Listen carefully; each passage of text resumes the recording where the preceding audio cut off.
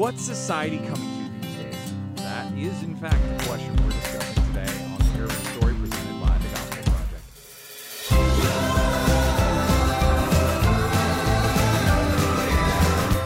Thanks for joining us for today's episode of the Hero of the Story, a podcast to help you explore the big story and big truths of Scripture. I'm Aaron Armstrong, and with me is Josh Hayes. And Josh, I'm feeling grumpy old man right now That's because what I of was that thinking. intro question. Yeah, I was thinking you needed to say that in a more grizzled old man voice. Well, you know, it's mid-afternoon. I've been talking a little bit already today, so the grizzle is out of my voice at this stage. I've had some coffee. I've had some water. I ate a bag of actual, pickle slices. Oh, wow, yeah. That's very old man-like. That is very old man. I just, I have a house, and I do have a lawn, and I have a rake. But I don't. So at some point, I'm going to have to stand out there, and this is how everyone will know that I've achieved peak grumpy old man stage of life. Is I'm going to stand out there on my porch with my rake and with my coffee, and I'm going to shake the rake and just say, "Get off my lawn!" Even when there's no one there, especially when no one is there. That's unless it's my own kids, and then. And then they're like, "What are you talking about, Dad? This is our lawn too." And then you just go back to drinking your coffee and having an angry scowl on your face. That's right. I mean, that's my default mode anyway, so it's fine. Good to know. But no, we are talking about society, and specifically how Christians should be involved in the world today by addressing the issue of social concern. So, as is our practice, we are going to define what Christians mean by social concern. We're going to see where we see this call to social concern within Scripture in a few places. And then we're going to talk a little bit more in detail around what we need to know about it and how it affects how we live as disciples and how we disciple others. So let's kick it off with our definition, which is this. All Christians are under obligation to seek to make the will of Christ supreme in our own lives and in human society. Means and methods used for the improvement of society and the establishment of righteousness among men can be truly and permanently helpful only when they are rooted in the regeneration of the individual by the saving grace of God in Jesus Christ. In the spirit of Christ, Christians should oppose racism, every form of greed, selfishness, vice, and all forms of sexual immorality, including adultery, homosexuality, pornography, and everything else under the sun. We should work to provide for the orphaned, the needy, the abused, the aged, the helpless, and the sick. We should speak up on behalf of the unborn and contend for the sanctity of all human life from conception to natural death. Every Christian should seek to bring industry, government, and society as a whole under the sway of the principles of righteousness, truth, and brotherly love. And in order to promote these ends, Christians should be ready to work with all men of good will in any good cause, always being careful to act in the spirit of love without compromising their loyalty to Christ and to his truth. So that was a very, very large definition. Yes. But let's simplify this. Right. And I liked your on-the-spot textual emendation with the everything else under the sun when it came to sexual immorality, because, we always have to cover all of our bases with that because we as humans are messed up and we'll find new ways to commit sexual immorality. If we give specific examples, we will take those as exhaustive, and then we will find something new to do that is equally horrifying. Indeed, and the Bible shows the same wisdom in that it tries not to list things exhaustively when it comes to that type of sin. Exactly, because we all do what's right in our own eyes. Mm-hmm. So there we go. It says that somewhere in a book of the Bible, right? Yeah, and it doesn't say it approvingly, so because that's the major theme of Judges. Yes, just to be clear. Yeah. So. Well, to get back on track here and Yes. discuss what this doctrine's about in more simplified. Yeah, simplify this down for us, terms. Josh. we would say that caring about the condition of society is an extension of our love for neighbor, but placed on a broader scale. So if you care about your neighbor individually, you care about everyone made in the image of God, you're going to care about humans broadly. So human flourishing is affected by the state of and the structure of society. So you have to care about society and the problems and the challenges that face society in order to truly love neighbor and appreciate them in the totality of who they are, both on a physical, financial, health and spiritual end, to put it that way. If we want to see our neighbor flourish, so we want to see the society flourish. The neighbor's only going to flourish as much as society allows them to. So we as Christians, we need to do our part to create a state of affairs where human flourishing is more greatly prioritized and enabled. And that's where the debate comes in a lot of these issues about what's the church's role within in society. I think most Christians would agree that yes, we should love neighbor and we should care about where society is and use what influence we can, but what does that look like? What means do we use? How closely connected should church and state be? How trusting or involved with social programs that are state funded should Christians be involved with? So that there's a lot of logistical issues, but the heart concern I think is shared by most Christians, is that we do need to care about the society because we need to do so in order to love our neighbor properly. Yeah. All right. So where do we see this in Scripture, Josh? Well, we see it broadly, starting in the Old Testament. If you look at the law and the prophets just in general, so you look at the books of Moses and you look at especially the latter prophets, the prophets who have their oracles written down, they address matters of faithfulness to the covenant, so they do have a religious interest when it comes to worshiping the one true God, Yahweh, and following his precepts. But social justice is also a concern throughout the law. Lots of matters of civility and fairness and equity that are addressed there. But then also idolatry is addressed in speaking to the religious concerns. So idolatry and injustice are these sort of twin concerns, and that's logical and expected to see in Scripture, because how you approach God's going to affect how you approach your neighbors. Yes. So love for God and love for neighbor are interconnected. They can't be separated. So how Israel was to worship Yahweh was going to affect how they treated their fellow Israelites. And the same goes for us today. How we view God's going to affect how we see people made in God's image and how we treat them. I think one of the most informative and helpful texts as far as insights on God's priority in terms of seeking human flourishing and the well-being of others is when Israel was about to enter into exile. He inspired the prophet Jeremiah to write this letter to the exiles who had been deported from Jerusalem to Babylon. And we can't read the whole entire letter from Jeremiah 29, but I was going to read a few verses from it, verses 4 through 7, and then you can see God's heart for his people and the type of social concern they should have when they're even in an unbelieving society, a society that isn't one that recognizes Yahweh as the one true God. And here's what Jeremiah writes. This is what the Lord of armies, the God of Israel, says to all the exiles I deported from Jerusalem to Babylon: build houses and live in them, plant gardens and eat their produce. Find wives for yourselves and have sons and daughters. Find wives for your sons and give your daughters to men in marriage, so that they may bear sons and daughters. Multiply there, do not decrease. Pursue the well-being of the city I have deported you to. Pray to the Lord on its behalf, for when it thrives, you will thrive. And so you see God's purposes that he intended for humanity from the beginning, to be fruitful, multiply, and to flourish, and to spread knowledge of him across the earth. That continues in Israel, even in the time of exile. That was only meant to be a temporary period of exile, about 70 years, as prophesied and as mentioned in the book of Jeremiah specifically.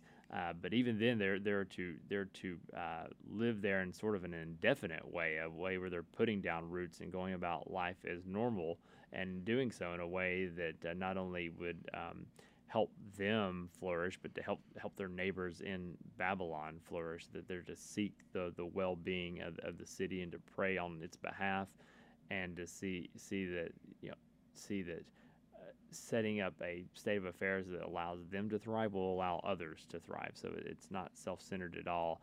Another key passage that I think really gets at the heart of what the law and what the prophets are about is Micah 6:8. A lot of people are probably familiar with this verse. It's one of the famous refrigerator magnet verses or bumper sticker verses, but it's nonetheless a good summation of the emphasis of the law and the prophets, and that's where Micah, inspired by the Holy Spirit, says, "Mankind, he has told each of you what is good and what it is the Lord requires of you, to act justly, to love faithfulness, and to walk humbly with your God." And so there you see, sort of in a three-tiered way, Micah summarizing what Jesus put in a two-tiered way, as far as the first and greatest commandment, followed by the second most important being love for God, then love for neighbor. Well, here you have acting justly, loving faithfulness, and walking humbly with your God is a sort of threefold or three-tier way of summarizing the heart of the law. And just maybe one more passage to look at. There's many we could go to, but 1 Timothy 2 is well known, where Paul, instructing Timothy as a leader and pastor in the church, exhorts him to pray for those in power, those with government authority. And so that shows us that there is a vision for this within the New Testament. Even though the church and state are distinct, and the church doesn't necessarily always have a place of prominence in a society or a direct means of influence over the government, nonetheless, we're to pray for leaders, no matter how pagan and wicked they may be. God still has purpose in putting them in their place of authority. So Paul writes to Timothy, "I urge that petitions, prayers, intercessions, and thanksgivings be made for everyone, for kings and all those who are in authority, so that we may lead a tranquil and quiet life in all godliness and dignity." And so we are to pray in such a way where we can lead godly and quiet lives, and it doesn't matter who's happens to be in office. And if you're not familiar with the context of 1 Timothy, the Roman Empire in the first century wasn't known as a Christian society. No, it was generally not all that favorable toward Christians, particularly because of that that insistence on the exclusivity of the deity of Jesus, that there is no other God than the triune God. Right. That tends to be a deal breaker in a polytheistic society. Yeah. So that it was a society that saw its own ruler as divine in some sense, and as a divine son. So rather than confessing Caesar as Lord, Christians were confessing Christ as Lord, and that was a point of conflict for the early church with the broader society. Correct. And of course, you already mentioned, you already referenced Matthew 22:34 through 40, which is where Jesus puts those two key things together of love for God and love for neighbor. That these irreconcilable, like these partners that cannot be divorced from one another. They have to be in constant relationship, because one flows from the other. Specifically, love for our neighbors flows from our love for God. Right. And there's one verse that that I'm just going to hit on one of them that's from this as well, because it's really important, and we'll get to a little bit why in a minute. But it is important to how we think about how we engage in in society and seeking the good of society, because in First Thessalonians chapter 4, Paul is talking about brotherly love and basically engaging in the world in the region of Macedonia, and he says that we encourage you, brothers and sisters, to seek to lead a quiet life, to mind your own business, and to work with your hands as we commanded you, so that you may behave properly in the presence of outsiders and not be dependent on anyone. And so basically, do your job, don't cause a stink, be good neighbors, be kind. Show non-Christians that Jesus is real. Yeah. is basically the big idea of that. And that all plays into how we understand this doctrine. And so one of those first things that we do need to recognize stems right from this, which is that there can be, and this arguably is a larger concern that is unique to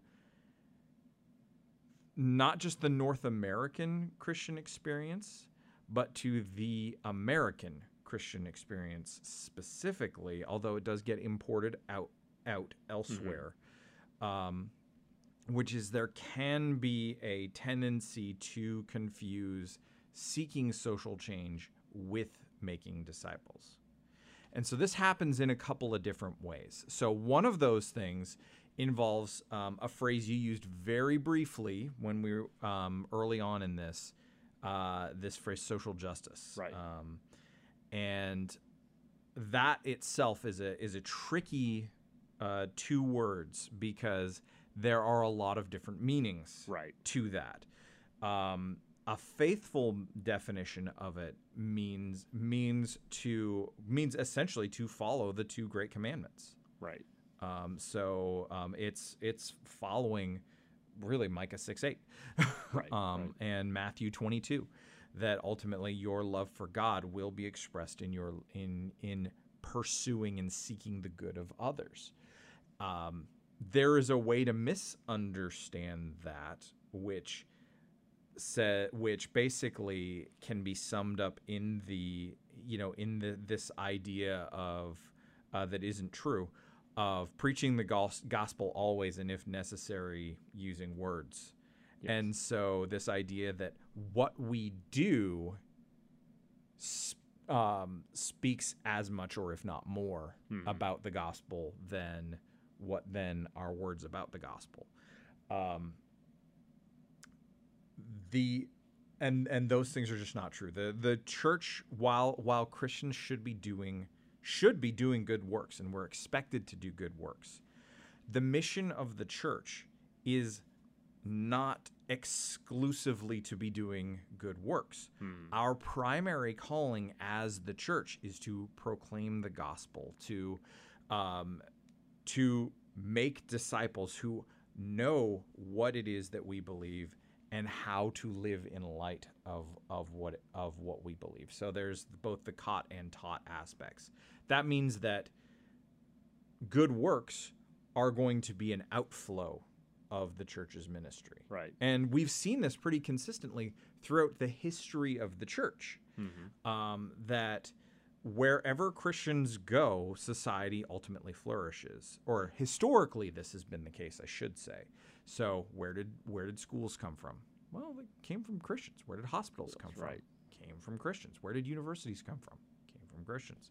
On and on and on it goes. And so we have to recognize this truth that people who love God ultimately bring about good in society. Where we get messed up is where we try to divorce those two entirely, or we try to equate one with the other. Yeah.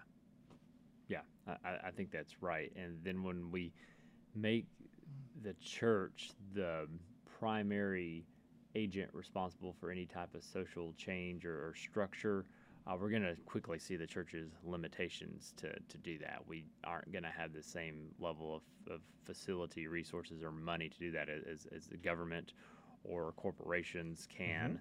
And so that can't fall all on the church, and neither can we blame the church for all the ills of society. The church can certainly be complicit. We can turn blind eyes to social injustices at times, and in this unhealthy tendencies within a culture, but we can't either expect the church to transform a society completely, to be the sole cause of change in a society on a grand level, and we can't blame the church. Say, well, if the church was doing its job, there wouldn't be these certain problems in a society. That even if the church is faithful, sometimes you still have those problems, Yeah. because it all relates to how a society responds to the church's message and then Yeah. their own understanding of what human flourishing is and how valuable human beings are, and so on and so forth. And when we make that the church's primary calling, this seeking social change and societal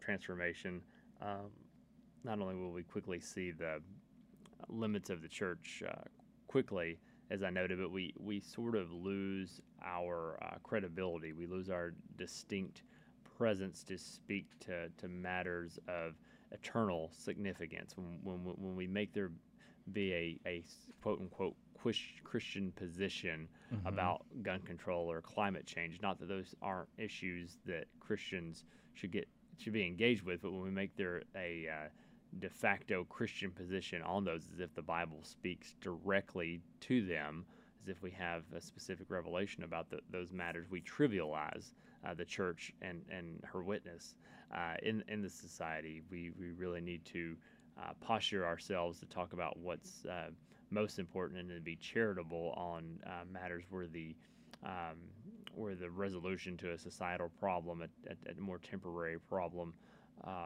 there's room for charity and debate, allow some levity there. So if we care mainly about bringing about temporal societal change, something that we can't ensure is going to be permanent. It's going to change from one generation to another, or even one administration to another when it comes to presidencies or something like that. Yeah. But when we make that our primary concern, this temporary change in society, we really aren't doing anything that another human institution couldn't do. And often these other human institutions have the greater wherewithal, greater resources to invest and bringing about change on certain matters. I think in that too, so since we've been talking about how there is this distinction between making disciples and seeking social change, that the pursuit of social concern, of our social concerns, being engaged in the world for the good of the world, that's an outflow of our discipleship. Mm-hmm. We also want to be careful that we don't that we both don't see the outflow, the outworking, as being secondary importance, or as unimportant at all, optional in any way. Again, think about James. James tells us that our faith will be known by our works. Mm-hmm. Not that our faith is established by our works, but that you can have a reasonable degree of confidence in whether or not someone actually believes what they say they believe by how they conduct themselves. And so if we are complacent in any way about the ills that we see in society, so whether that is the things that are typically of great concern and most commonly spoken of within evangelical circles, so particularly abortion and sexual immorality in Right. all of its many forms, except for the ones that we don't like to talk about. Right. But it also involves racism. It also involves sinful types of inequality. And I want to be careful Right. there too, because there's lots of different caveats that need to be involved there. It does involve spiritual abuse. It does involve corruption. It does involve the love of money and the pursuit of ungodly gain. All of these things that honestly, a lot of them have become almost respectable sins Right. within our circles, and we should be ashamed of that. Right. That if we're going to be, we just need to be consistent, and that's the thing that we need to remember, is that, and it likewise, we also should be uncomfortable with every political platform that exists. Right. We are not for one and against the other. We're kind of against both on certain issues, and we should be kind of for both on other issues. Where they align with the truth that God has as God has put in His Word, and as He is revealed through natural revelation, through the wisdom that He has imbued us all with by virtue of being image bearers of God, corrupt and as sinful as we may be at times, we can affirm and celebrate those things, even if our affirmation of certain things does not equal full and total endorsement of anything. Right. When we limit ourselves in a sort of either intentional or subconscious way to only dealing with the sins that are widely regarded in our circles as unacceptable, we really cut ourselves short of preaching the gospel. We're only preaching the gospel where it's convenient. And Martin Luther said something like that at one time. The one who only preaches repentance to the point where they're comfortable with it is not really preaching the gospel. We're only preaching the gospel to the point where we're not disrupting the status quo or our own comfort levels, and that's not real discipleship. That's creating a gospel according to our own values and concerns and interests, rather than allowing the gospel to demolish all of our idols and our injustices that have crept upon us. That's the challenge of the gospel, that it's going to offend and challenge and convict people both to the left and to the right.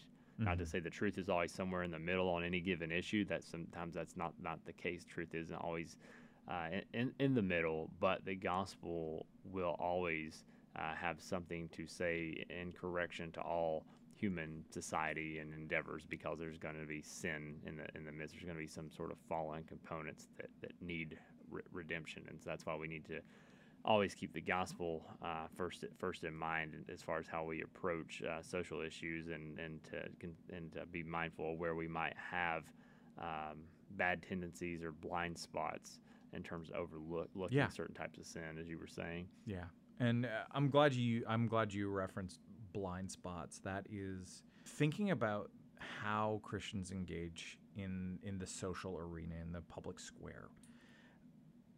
That requires a degree of humility that only the gospel can bring, because we have to recognize the fact that we don't have a full and complete omniscient picture of things. We and those who are potentially on the other side of a debate or or hold to a contrary position, they likewise don't see the full picture. Right. We both only have parts. God has the whole thing. And so we can bring the truth that we have. We can bring truth into those areas. And often the people that we're speaking to will also be bringing truth as well. But we let God be the arbiter of that. Right. So it's not let's be the arbiter on God's behalf. It's we lean on God's word. We lean on the Holy Spirit to give us the wisdom that we need to make as wise decisions as possible in however we respond to the ills of the world. So now that kind of leads us into really the difference that a Christian, a proper understanding of social concern should make. Which, how about Josh? You lead us off with a couple of things. Well, looking at what is the Christian's responsibility within a larger society, we're really touching on something that shows us where the rubber meets the road when it comes to doctrine and life. So our ethics is always going to be informed by our larger theology, whether that be theology of who God is, who Jesus is, or who human beings are. And in this case, it's our theology of what human beings are for and what is their role in society, and what is the church within that society. But it really shows our theory really comes to the surface when we see how do we live on an everyday basis. So our faith does not consist of purely theoretical knowledge, and this is especially evident on a matter like this when it comes to social concerns, but our ideas lead to tangible action. If they don't, then we're really not believing and with any amount of real conviction in the ideas that we claim. So this is where the gospel can lead people to do great things for their fellow human beings. One thing we haven't touched upon was the abolition of the slave trade, and that was led primarily, at least in the transatlantic slave trade in Britain, was William Wilberforce in the I believe the 18th century, 18th into 19th century, and without his conviction about seeing people from the continent of Africa as fellow image bearers, that change wouldn't have come about to where finally it was, slavery was abolished for the most part in Europe as a result of his efforts, and it happened within his lifetime. He died a few days after the final law was put into place banning the slave trade as far as Britain was concerned. But you see the rubber meet the road in terms of his theology. He was a pious evangelical, and it was his own theology that drove him to care about this issue and allowed him to see past the blind spots that others have, and to try to motivate others to recognize where society was gravely mistaken and how it was treating African image bearers in terms of using them as chattel. Yeah. And so what we believe does affect the types of actions we will take. And Wilberforce attempted great things for God because he had a vision of how great God was, and also how great a dignity it is to be made in His image. So that just makes it intuitive that slavery is an unacceptable convention within society.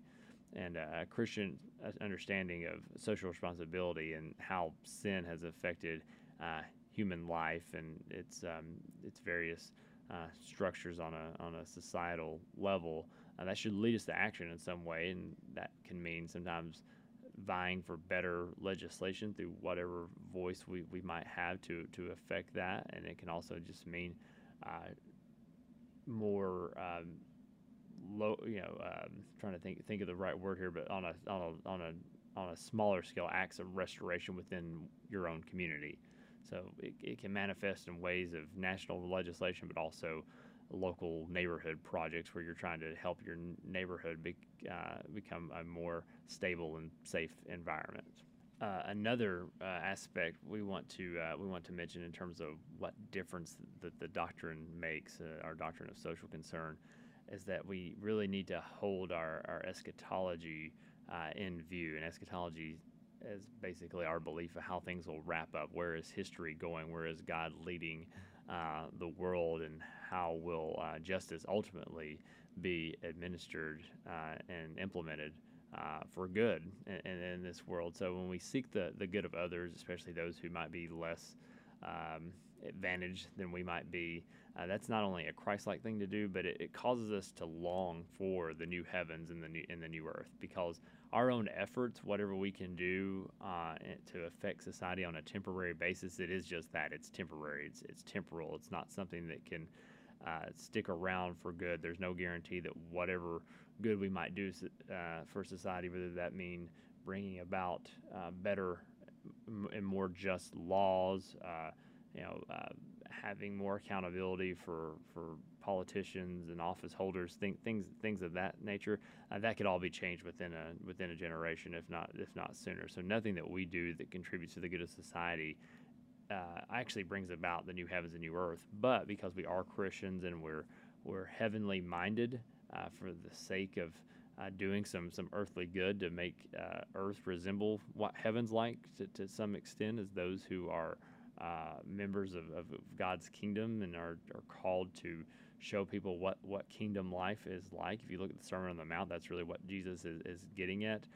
We're trying to capture people's hearts and imagination to see what human life was meant to be from the beginning and what it will be when Jesus returns to make all things new. But we can't do that ourselves. That comes about supernaturally by God's power, and there will be sudden and abrupt transformation when Jesus comes back to reign on earth and what's called the new heavens and new earth, as we've been using that term, and we're going to be talking about that in an episode soon. But we want to make society as just and peaceful as we can, so this shouldn't leave us in complacency that, well, it's all going to burn up or it's all going to work out in the end at some point, but it should instead motivate us knowing that, yes, victory will come, but it's our duty in the meantime to make heaven as real as we can be on earth, but knowing that it's always going to fall short. So God is the one who makes all things new, and He will bring that work to completion at Jesus' return. We just in the meantime want to make society as good as we can out of love for neighbor, but we know that it won't ever be fully perfected. So in other words, we need to preach the gospel, love our neighbors, and know what we can't control, and to trust God in those endeavors. Perfect. That is a great note for us to end on. So, Josh, thanks for talking about this doctrine, and thank you all for listening to today's episode of the podcast. If you enjoyed it, please do leave a sincere 5-star rating and review on Apple Podcasts or whatever platform you use to listen to the show. And for more resources to help you focus your ministry on the gospel, please visit gospelproject.com.